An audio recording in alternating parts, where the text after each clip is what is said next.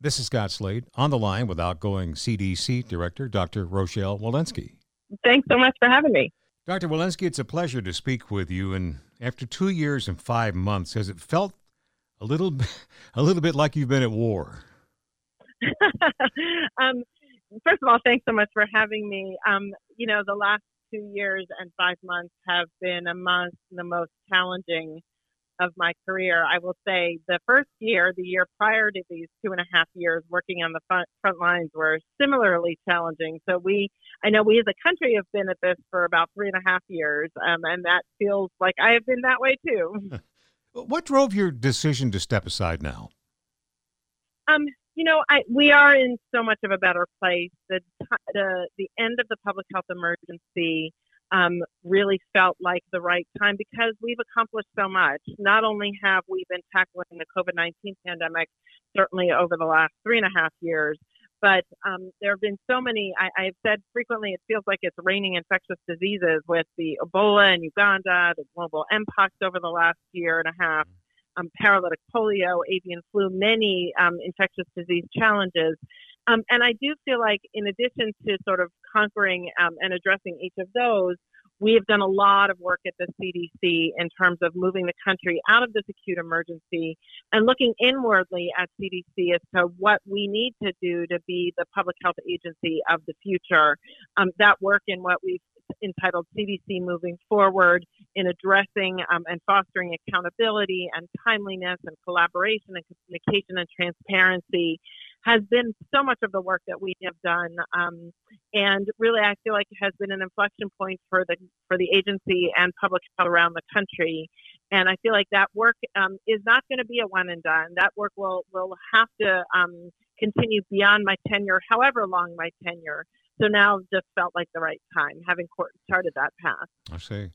How unsettling was the backlash against some parts of, the political world, against everyday people?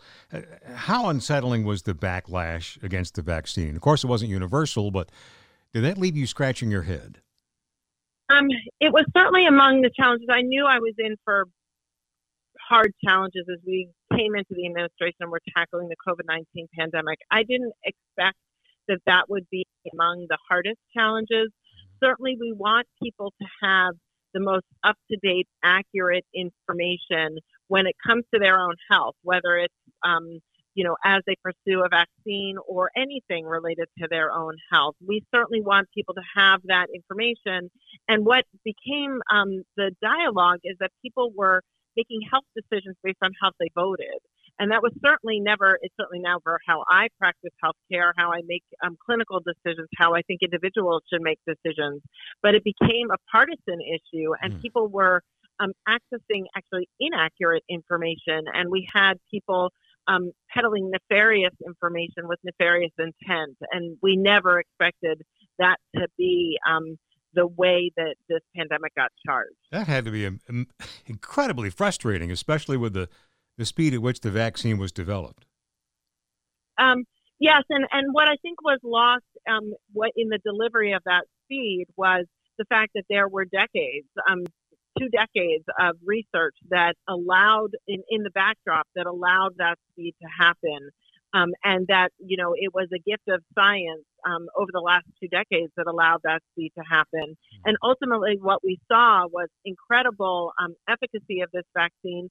Certainly, we also saw 2 things. One, that efficacy waned over time, and that as we were served new variants and subvariants, that vaccine, while still working well against severe disease and death, worked a little bit less well against infection. And so we were battling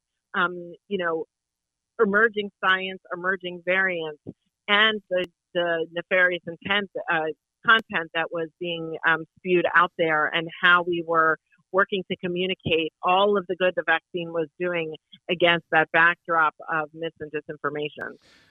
I was reflecting before I spoke with you. We're speaking with Dr. Rochelle Walensky here, and did you have an opinion or a theory on the origin of the virus that caused COVID-19, or did that really matter to you in the end? Ultimately, the work of finding that origin doesn't fall squarely within the work of CDC. I do think that if we are able to have that teased apart, and, some people have opined that we may never know, that it is always helpful to learn those lessons in history as to what we could have done to prevent it. But ultimately, the work of public health is to address public health threats regardless of their source. Regardless if they are human or man-made, regardless if they are accidental or intentional, we at CDC have to work 24/7 to be response ready regardless of their threats. And so that is the work that we are doing across CDC moving forward. That's our responsibility to deliver to you as the public health agency of the future. Have you got any advice for your successor, Mandy Cohen? I am really enthusiastic about the future of CDC, about Mandy, Dr. Cohen's, her position. And what I continue to tell people is that this has been among the hardest jobs, but the gift and honor of a lifetime. And part of that is because of the incredible people, 13,000 strong, who work at CDC, who work tirelessly and selflessly to worry about, with incredible expertise, I will note, to worry about health and public health so that the rest of the nation doesn't have to. And I am confident that I'm leaving the agency and the future of public health in very capable hands.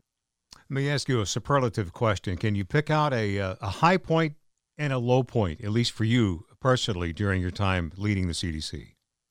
I will maybe talk about the high points. There are so many low points. I think that we saw low points in the country. When I started, we had 4,000 deaths a day. Yeah. Certainly that Thanksgiving call of knowing that Omicron was upon us, and that we were going to address one of the most transmissible variants as of yet. The phone calls about Mpox, the phone calls about paralytic polio, those, of course, knowing that we had another threat that we had to tackle are among the real challenges over the last 2.5 years.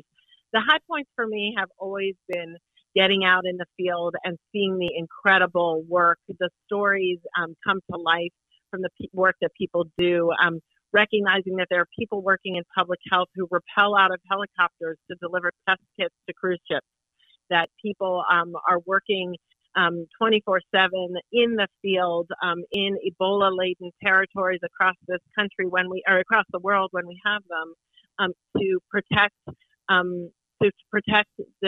those people living in those countries, and then to protect Americans. And seeing those that work come to life is just among the most satisfying, gratifying times of my tenure. Were you surprised by the personal attacks against you, Dr. Fauci, and other public health officials during all this? And how did you respond when the congressional subcommittee just recently actually accused you of misleading the public during the pandemic? Yeah, I guess certainly it was not something I expected when I took this position. And what I have always said is certainly when you know that there are people with nefarious intent, you know how strong that can be. And certainly that has always been a possibility. And I've certainly experienced it myself, as have Dr. Fauci and others. My job, I think, in all of this is to listen to the naysayers, to understand where they're coming from, the information that they are receiving, and then to put my head down and do the hard work of getting the right information out to people so that they're making accurate decisions about their own health. And finally, Dr. Walensky, what's next for you? Will you remain in Metro Atlanta, or is that still on the table? Thank you for asking. I have left my next chapter intentionally blank. I am looking forward to spending some quiet time with my family and some time reflecting and then thinking about what will be next. But I will say that my passion is in health and public health, and whatever my next person, I imagine I will be championing those issues. Outgoing CDC Director Dr. Rochelle Walensky, thank you for your service and for spending this time with our listeners. Thanks so much for having me.